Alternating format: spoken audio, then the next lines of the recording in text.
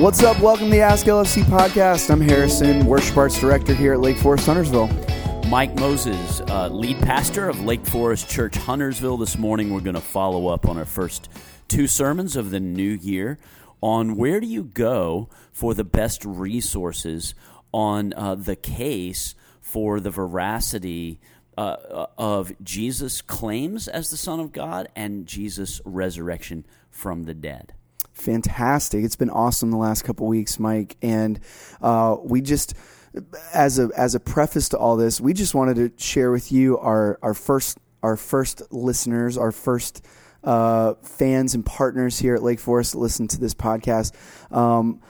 Mike, what was the gist of you? We gather together every 2 weeks here as a Huntersville staff team, which is always a great time of about half of that each time is just spent on sharing God stories, which is awesome and everyone's favorite part. We had to shut everyone up this time. We did. Mike, what was the gist of kind of the encouragement that you shared with our staff team on Tuesday from what you're seeing that's happening around Lake Forest right now? Interesting. Good question. We reveal, of course, a number of God stories had to do on our staff with both the aggregate numbers of people here and in our family of churches on Christmas Eve and the first two Sundays of the new year.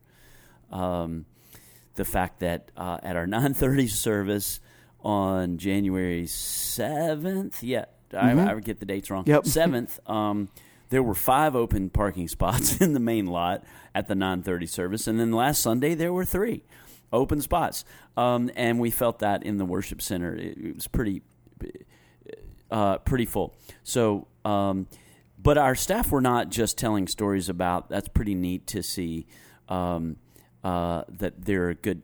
We're maxing out our number of people at the moment at that service. But individual names of a person this past Sunday, a prayer team member who prayed with a man who was ready to receive Christ as his Savior and invite him into some things in his life. For example, a staff member who's knew of a teenager who had invited there one more person who is quickly finding life here. Those kinds of things. That was exciting to everyone, and we haven't yet gotten everything in the mail, but our giving year end has matched the same people movement that we're seeing here at Lake Forest Huntersville. And the word that I used for staff was Lake Forest Church Huntersville is in a season of ministry momentum. We've felt that building for some time. We had the shutdown, of course, and we've just been attempting to be faithful in this season of world history, church history, American history, these last few years, and getting back to normal, and yet also taking responsibility that there's no such thing as normal. What's the new thing God is doing? And that while just being faithful for these years, we look up and find ourselves at a place of people momentum, which the ultimate purpose of that is disciple making. People who are already Christians like you and I becoming better disciples of Jesus, more on-mission disciples. And then ideally our one more persons, we see people coming to faith in Christ as we have been seeing. And I just talked about the fact that in leadership talk and spiritually, momentum is not a button you push or a switch you flip. You cannot really do that in any organization, and certainly not in gospel ministry. However, we're just called to do faithfully what we're called to do. We've been working our mission, vision, and values as pastors, elders, and staff these last few years. And interestingly, after several years, here at the end of last year and the beginning of this year, we find ourselves at almost the same people momentum that we were at in the winter of 2020, Christmas Eve in 2019 and winter of 2020, which is full of opportunity and full of challenges as well, but mostly great opportunities. So all I said to the staff was, we are not in. We can't womp up momentum. Nobody's in charge of that. No church can say, you know what, we decided our goal in 2024 is, let's just have momentum. Somebody go do that. Yeah, got You're it. not in charge of that. Yep. However, we are responsible for stewarding it if God gives it. Or in the words of Rick Warren, a Southern California pastor, maybe that's why he chooses this metaphor of surfing. Whenever you have Holy Spirit ministry momentum, you can lose it. You can fall off the backside of a wave. I know how easy that is as a former surfer. I no longer claim to be a surfer. I just paddle around while my boys actually surf now, once a year. And I mostly fall off the back of the wave, Harrison. There's an art to how you your own effort and momentum and placement on the wave, Yep. And a bit of skill and precision, but the wave does the thing. The wave is not generated by you as the surfer. You enjoy it and you surf it. So I was encouraging the staff, number one. And I encourage you as ministry partners, if you're listening to this podcast, you're someone who is more than likely serving, you're giving sacrificially, you're praying toward the end of other people. You're probably an others-oriented disciple, and you want to see others grow more like Jesus, and some people come to know the love of Jesus. And so it's more fun, I said to the staff, to come to... I've been pastor now for 25 years. We celebrated all that back in October. And I can tell you, it's more fun to come to work if you're a staff member during seasons of momentum. It's more fun to be a ministry partner during seasons of momentum in your church. The Bible's full of the fact that this is not our whole story as believers. It's more fun in your own life when you have some momentum of sanctification and holiness in a new area of your life. That's sort of the spiritual part of a New Year's resolution is there a besetting sin that this is the year I'm going to die to self and live the resurrected life of Jesus through me in this part of my life? And that's a season of momentum when you actually are collaborating with the risen life of Christ in you, and you're experiencing some newness of life, and there's a new freshness to all of life when you experience victory in one part of life. And I'm just saying that for our church. And then also keeping the end in mind.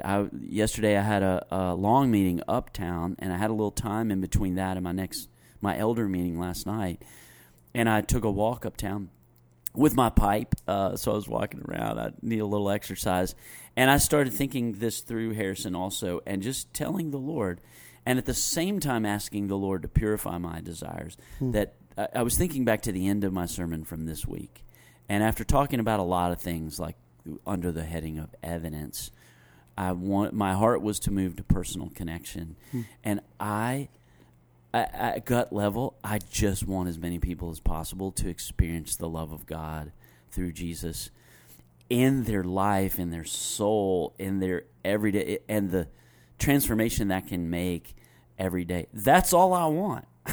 That is all I want. And so that's my personal view of ministry momentum, is that I'm asking the Holy Spirit to spread, frankly, the love of God poured out into more people's hearts, and in existing disciples, those who've grown cold, to re-warm them. So all that to say, and then to our staff, we are the stewards of this, and what does this mean in each of our ministries to skillfully, artfully steward ministry momentum? And that means things for, like, how do we...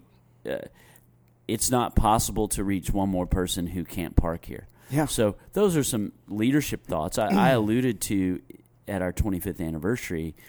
But the elders will likely push the green light to us looking ahead at what's the future for our campus and making room for one more person. To that point, is that the question you were asking, or did I just ramble on for a long time? That's totally the question I was asking. and to your point, Mike, just as this Sunday. A couple days ago, as we're sitting down to record this, the 14th, we got back here after we played our worship set, the second service.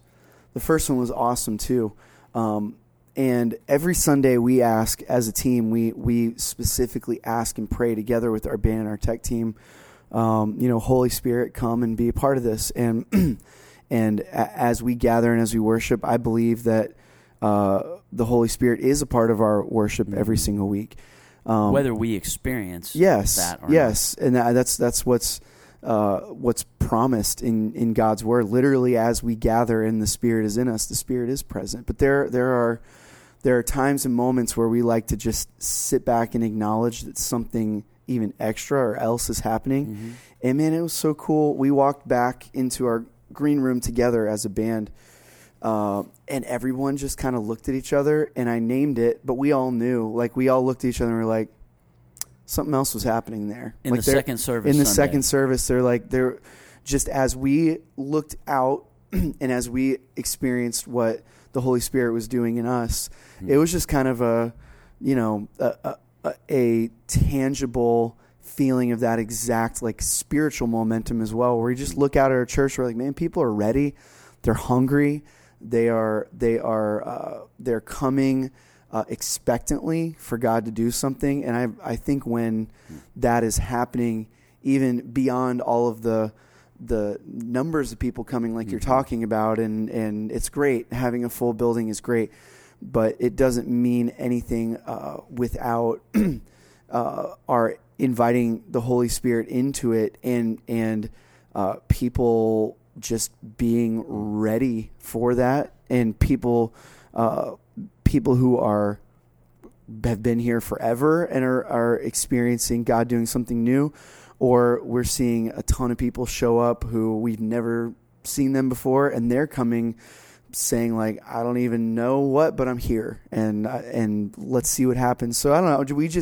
We experienced the sum of all that really practically on Sunday too, in a really cool way. And whenever that happens, I just name it to our team. I'm like, well, just so you know what that was. I think I experienced that over in my little corner, that second service. I did.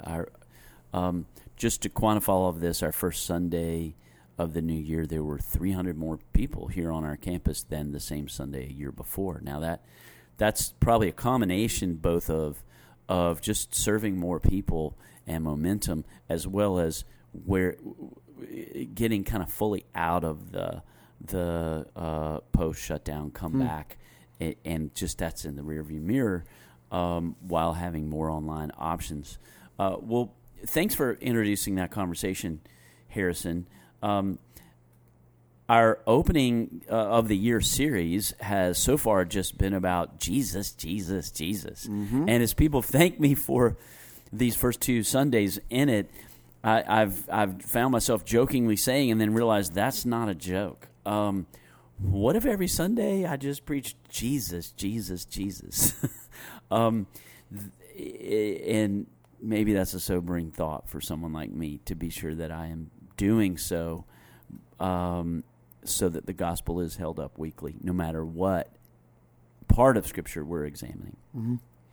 Yeah, and I think that the beauty of, and where this is all matched up with our planning to what we're seeing, Mike, is that especially where you've been the last few weeks, is one of the biggest entry roadblocks to faith for people is the person of Jesus.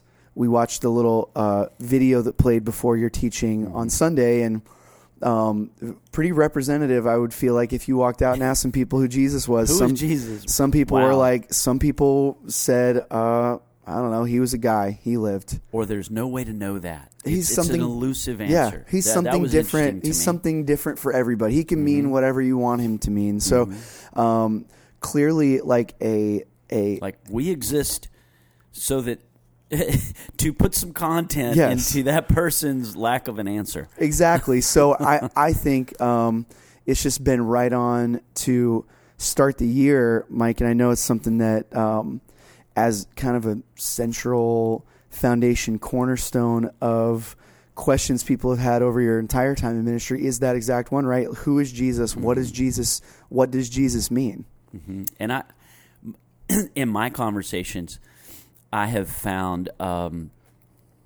people I found that people fall in. This is a little too simplistic, but generally speaking, over the years, in one of three categories for which question is important to them and is the capstone question on which everything else kind of falls. Like if they feel, not proof, but if they feel a word I use Sunday, plausibility of one of these, then the rest of their questions can kind of fall under that. And it's the veracity of the trustworthiness of the Bible and the manuscripts of the Bible. If they're asking it really with a scientific mind, the veracity or the trustworthiness of the manuscripts of the Bible and the content as to what was faithfully intended by those who knew Jesus. Secondly, is Jesus really who is presented in the Gospels? That a little different than textual accuracy, but is that person who's presented there really the person, sort of the qualities, the character, some of the things, the teachings? If that's really who Jesus is, wow, how beautiful. And the rest of it can kind of come for me. And then I'm in the third category, or I was and still am, which is the evidence for the resurrection was and continues to be decisive for me in the as I said, I won't belabor that, but when I went on my own investigation, when my faith was challenged as a young man, and I realized I was a Christian mostly only because of my family and my parents and my upbringing. I had true experiences with God. Like I had zero. When I went on my intellectual investigation, I did entertain the question, is there's a God? But out of my own experiences, my experiences of this world and earth, and then frankly being a philosophy minor at a secular university, and pretty good at math, I for all of my aw shucks about being a liberal arts guy, I did get a 5 on the AP calculus exam. There you in go. High school. I'd like credit for that, Harrison. Credit awarded. Boom. Thank you.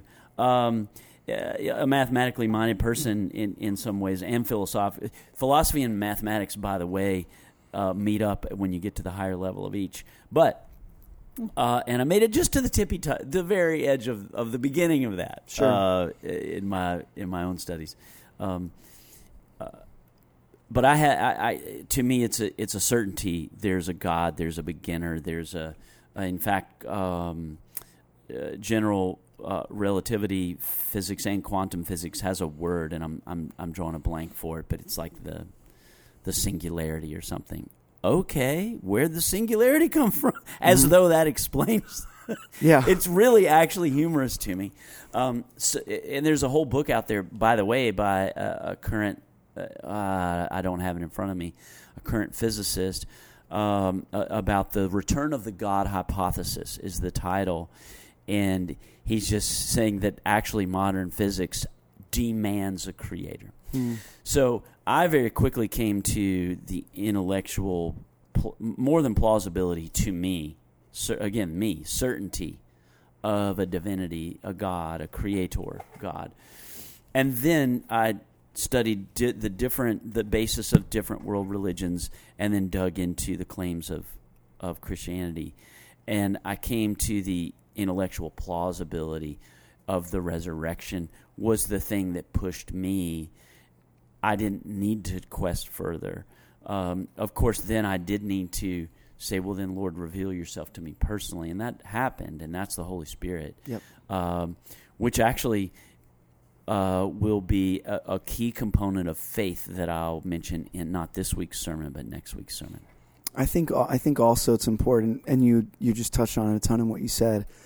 It's important pointing out, and maybe different from the way some people have approached faith, or maybe were raised or whatever, but challenging your faith, asking questions about it, trying to grow in intellectual understanding of who Jesus was. Could the resurrection really be real?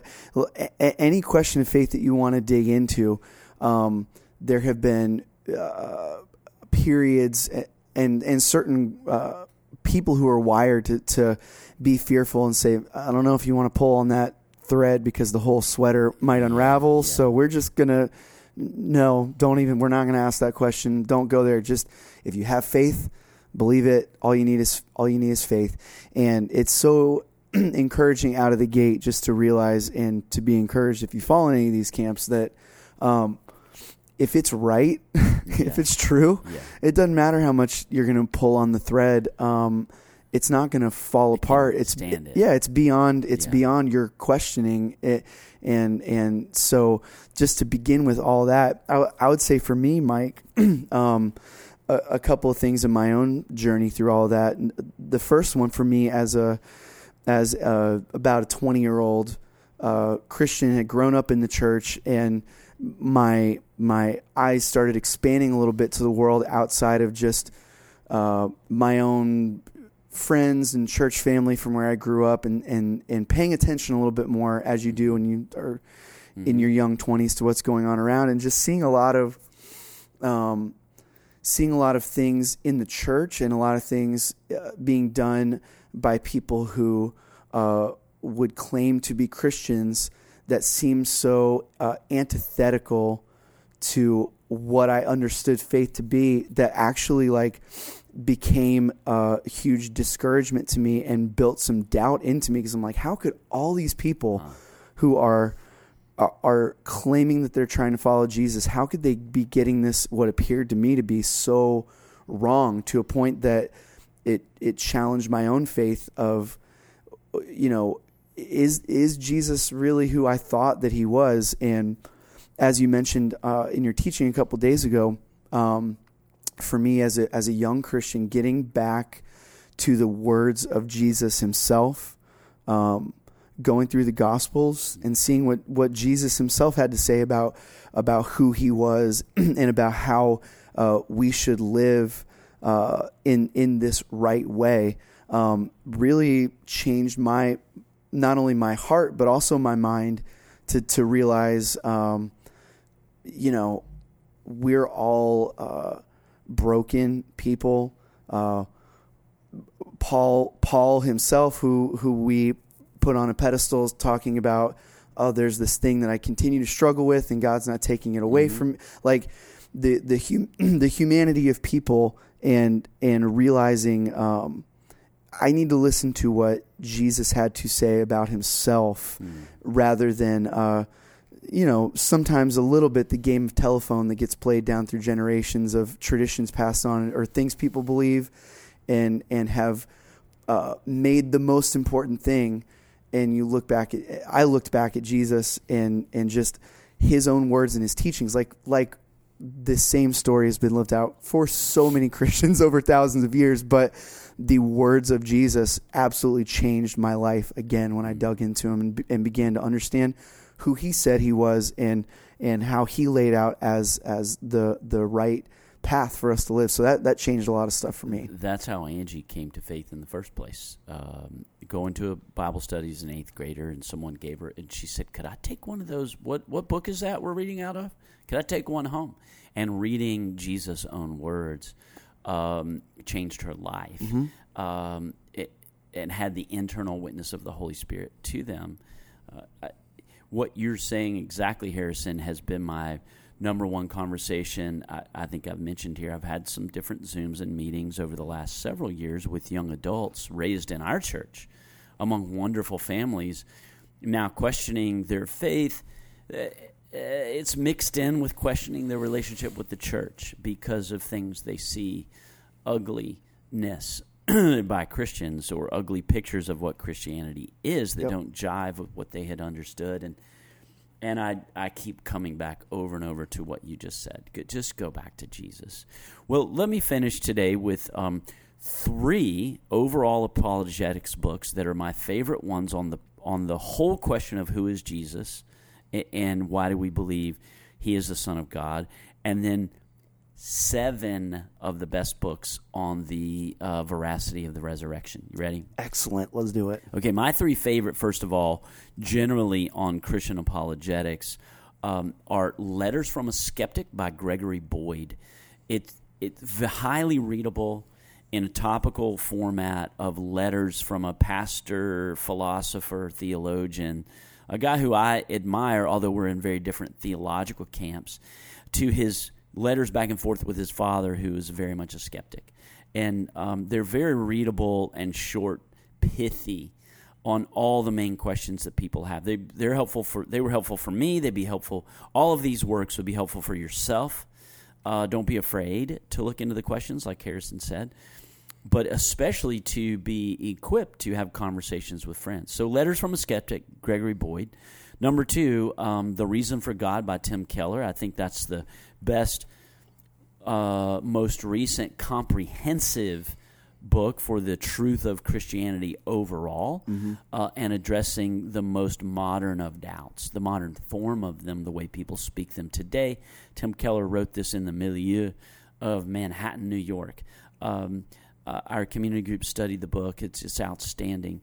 Third is C.S. Lewis's Mere Christianity. I find, Harrison, that I recommend this book, and very few people get through it today. The language is often anachronistic. It was written actually as radio broadcasts in the early 20th century, not even mid-20th century. So it's a little but for those who track with it, it changes their life. So I still recommend it. 7 books on the resurrection that I'll just mention briefly. The Case for Easter by Lee Strobel. That's a subset of his book, The Case for Christ. So The Case for Christ would be my 4th recommendation for overall who is Jesus. But The Case for Easter is Lee Strobel as a journalist digging in specifically to evidence for the resurrection. A different version of that book is The Case for the Resurrection, and then the subtitle is A First-Century Investigative Reporter Probes History's Pivotal Event. So there's 2 by Strobel that come at it from different angles. Did the Resurrection Happen? A Conversation with Gary Habermas and Anthony Flew. These are... Flew was one of the most influential atheist philosophers in the 20th century, and he actually gave up his atheism in 2004. So this is a discussion between 2 philosophers, 2 Christian philosophers. Jesus' Resurrection, Fact or Figment? This one is a debate between William Lane Craig, who was the preeminent Christian philosopher of our generation, I believe, and Gerd Ludemann, and one of the new atheists. So if you want to see a debate between an eminent Christian theologian and philosopher and a new atheist, that book, Jesus' Resurrection, Fact or Figment, the last names there, again, are Craig and Ludemann. Another one is The Resurrection of Jesus, A New Historiographical Approach. If that title is attractive to you, then that one's for you. Yeah. The last name of the author is Licona, Licona. And so that's super really interesting. And then this one is just one of my favorite books in general, but The Resurrection of the Son of God by N.T. Wright. This is a very thick book. It's a New Testament theology of resurrection, as well as the validity of Christ's resurrection. N.T. Wright does the most. There was a tiny paragraph in my sermon Sunday, Harrison, where I was talking about that in contemporary Judaism of Jesus, there was an expectation of general resurrection at the end of time, but not one man's resurrection. That was 4 sentences of a 700-page book that for the right people, you will just love. One of our elders, Mark Tornberg, in fact, when we did Bible in a Year, and then he went on to the Bible Project, and then he's really followed the thread onto the New Testament theology of N.T. Wright, and he's more in love. Mark's been an elder here for 20 years. He's more in love with the Bible as God's Word than ever because of the way that N.T. Wright, widely regarded as the leading New Testament scholar today, writes about the historiography of the New Testament of Jesus and the resurrection set in that, I'll use the word again, milieu. That cultural and historical milieu. So that's awesome. I'll include write out and type this list in the description of this podcast. So if any of those are interesting to you, then you can pull them up and find them. And one other point as we wrap up, Mike, I think I just decided something. Remind me, what's your middle initial? What's your V? V is in okay. van. So if you put together some written something someday, I think it doesn't need to be as Mike Moses. I think it's MV Moses, because C.S. Lewis, N.T. Wright.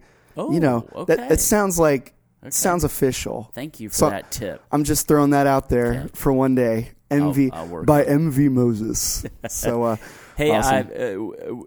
Harrison and I pray for you, friends, that you experience some momentum in your walk with Christ as you begin this year. Momentum in leaning into the presence and the person and the power of the Holy Spirit to experience. We're daring to use that word these days. The New Testament promises us some experience of the love of God poured out into our heart by the Holy Spirit. And I pray that is momentum for you, for new vistas of holiness and faithfulness and mission of love, truth, and justice to others in the new year. Thank you for listening.